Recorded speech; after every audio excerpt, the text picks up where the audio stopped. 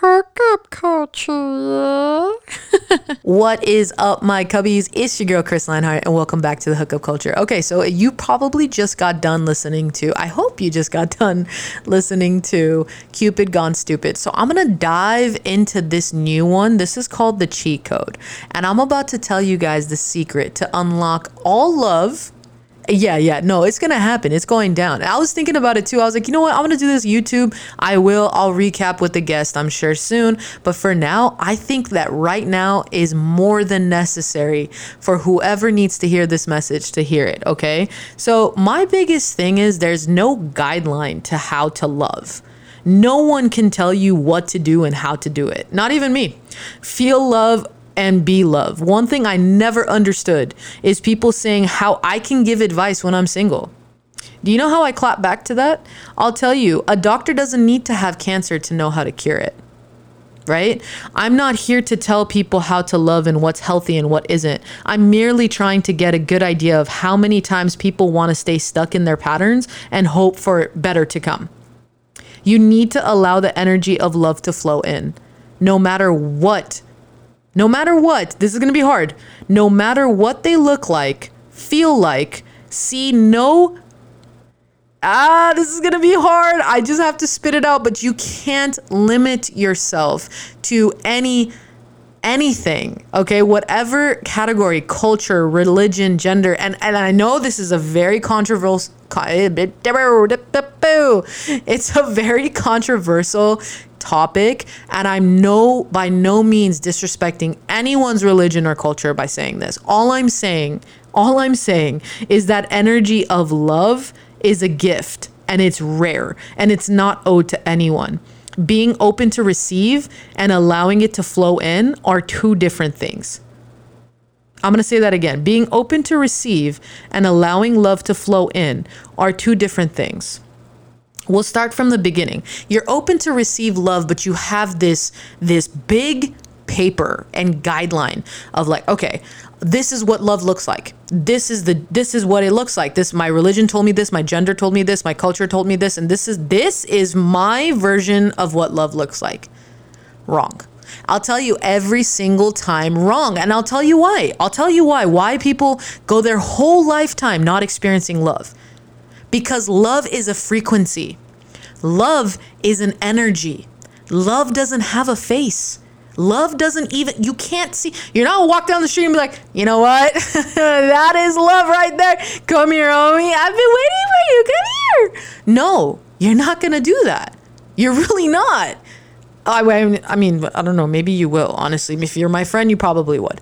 But all I'm saying is you cannot. So if we understand, our human mind could understand the basic essential of the fact that love is a frequency and it's an energy. How the F, respectfully, are we going to put things on this and standards on this? How are we going to look at love and be like, you know what? This is love because this. No, what we're going to do is, okay, cool. So I have my own rendition of love because I was brought down here. I am my own person. Not even my biological twin would have the same definition of love as me. This is how I see love. Why is love the main source of every single thing that we do? Religion, acts of service, culture, relationships. The main source is love. For you to sit there and say it isn't, you're wrong. You simply would not be surviving if somebody didn't love you, even if you had to love you. I'm going to say that again. You would not be surviving if someone didn't love you or you didn't love you. And that love, you saw it in your own way. You felt it in your own way. That's what that is. So now when I have people coming to me like, oh, Chris, you're just this guru. Like, please find me my soul, find me my partner. I simply look at them and be like, when the day comes that I do feel like somebody matches your energy, I do have the gift of telling you yes or no. However, how can I do that confidently knowing that you're walking around with your nose in the sky with all of these standards and there's someone that may possibly absolutely adore you that doesn't look like your color, doesn't look like your religion. Sometimes they don't even look like your gender, but you are saying you're open to receive that, right? but you're not allowing the love to flow in. Why? Fear. Dead the fear. Dead it. Dead it. Allow love to come in no matter what it looks like. I promise you, you will never regret it. There won't be a single person that you won't fight to keep that love alive. Whether that's your parents, whether that's your religion, whether that whoever it is, that's what you're gonna do whatever it takes for that person. If you understand that open to receive and allowing love to flow in work together, they can't work individually. Just like my negative and positive battery reference that I referenced in the past video. This one thing is very important, but it's not the cheat code. It's not. Do you guys want to know the cheat code is? Okay, cool. That was like a pretty dramatic pause. I'm just gonna say I'm gonna jump into it, considering I've gone already pretty deep into the into the episode.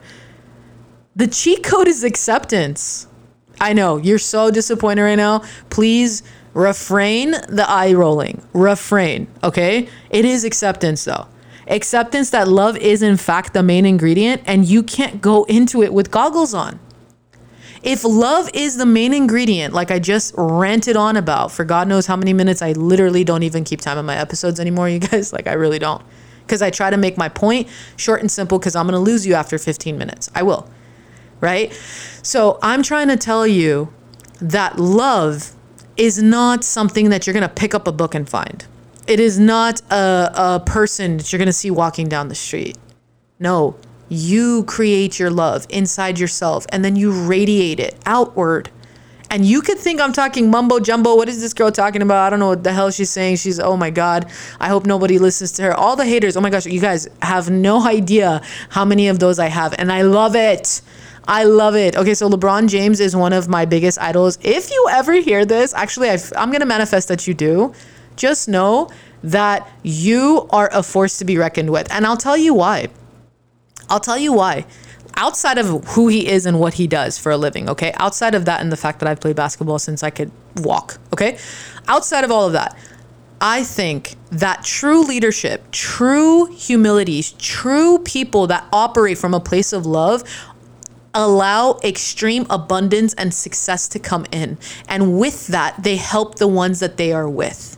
With that, they give back. With that, they teach others how to love in the purest way possible. And sometimes the universe gives people a platform that know and understand this energy and that can handle that pressure and that can do those things. But let me tell you the coolest part about all of this. There's no one out there more special than you. You are an active part of this ingredient that love needs, that life needs, that the world needs. And I'm honestly just a voice of reason for a lot of people that just need to hear it. They do. I'm not I'm honestly, okay, I'm gonna be real. I'm usually like the jokester in my friendship groups. I'm always cracking jokes. Like if you went to school with me, you already know, ya tu sabes, I have literally always been class clown.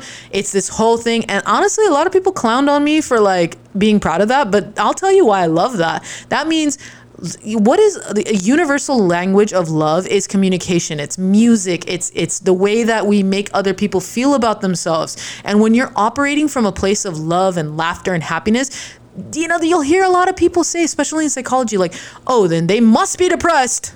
They must be depressed because they're trying to make other people laugh.